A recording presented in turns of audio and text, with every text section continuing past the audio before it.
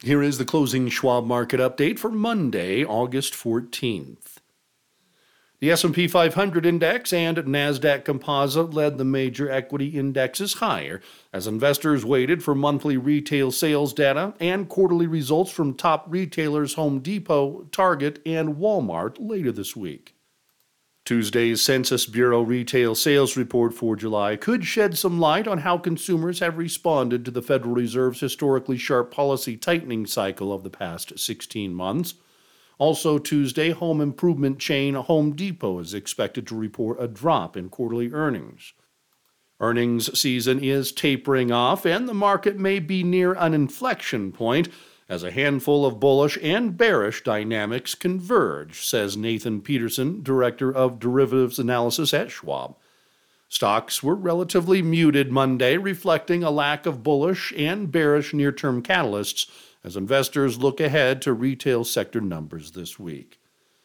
Nathan says bullish factors include low expectations for another rate hike, and from a technical perspective, the S&P 500 appearing to find support around the 50-day moving average of just above 44.43.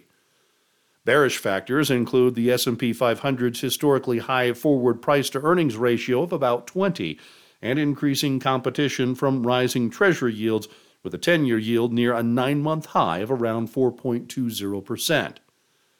Technically, the S&P 500 is near a level that could signal a bounce, but bond yields are creeping higher, and August-September seasonal factors favor the bears, he says. A continued rise in the 10-year yield toward last October's highs, around 4.33%, could further pressure stocks, he adds.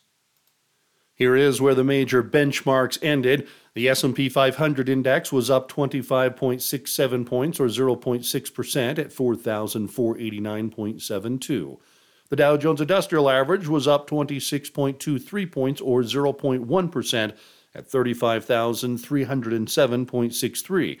And the NASDAQ Composite was up 143.48 points, or 1.1%, at 13,788.33.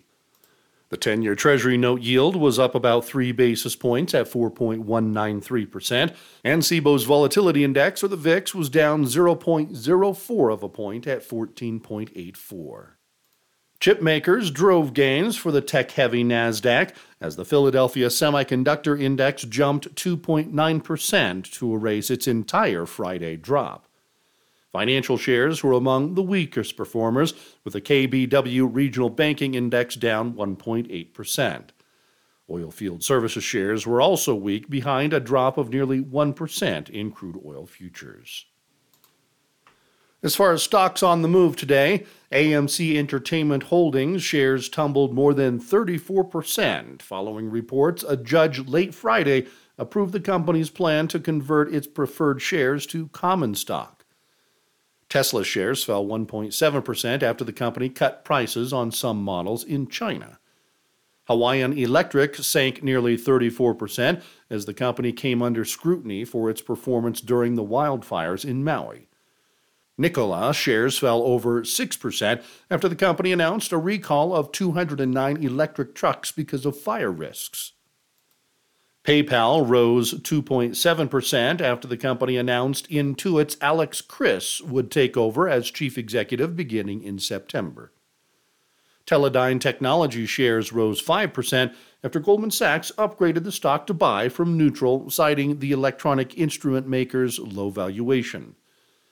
And U.S. Steel shares soared 37% following reports the company had rejected a buyout offer from rival steelmaker Cleveland-Cliffs.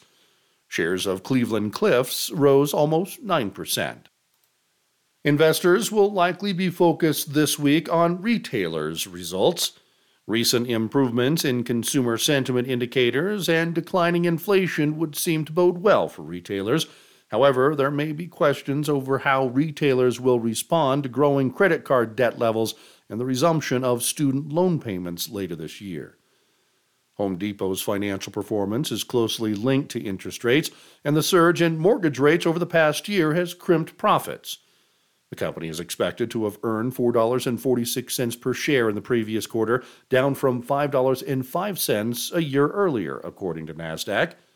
Home Depot shares have climbed much of the past 2 months, but still lag the broader market with a gain of about 4.2% so far this year through Monday, compared to an advance of nearly 17% by the S&P 500. Tuesday's retail sales report is expected to show an acceleration in consumer spending. July sales rose 0.4% from June overall and excluding autos based on consensus numbers from Briefing.com. Those numbers would represent a boost from the 0.2% monthly increases posted in June for both retail sales readings. Other key economic reports this week include Wednesday's housing starts and building permits for July from the Census Bureau. The Fed's industrial production and capacity utilization numbers for July are also expected Wednesday. Inflation pressures have continued to recede, as last week's lower-than-expected July Consumer Price Index illustrated, but the subsequent Producer Price Index came out slightly higher than expected, serving as a reminder that inflation remains above the Fed's long-term 2% target. Still, high inflation readings have combined with continued signs of economic strength despite the central bank's tightening efforts to help keep Treasury yields elevated, says Colin Martin, Director of Fixed Income Strategy at the Schwab Center for Financial Research. Treasury yields remain near their cyclical highs, partly reflecting prospects of a soft landing for the economy, Colin says. Still, futures markets suggest the rate hike cycle may be over, he adds. We agree and expect the Fed to hold rates steady at next month's Federal Open Market Committee meeting. Unless the economy slows sharply, the Fed should hold rates steady into 2024. The markets appear confident the Fed's quarter-point rate hike in July may have been its last in the current policy tightening cycle. Late Monday, odds the Fed will leave its benchmark rate unchanged at its September meeting were about 89%, according to the CME FedWatch tool. The probability for no rate hike at the November policy meeting was about 61%.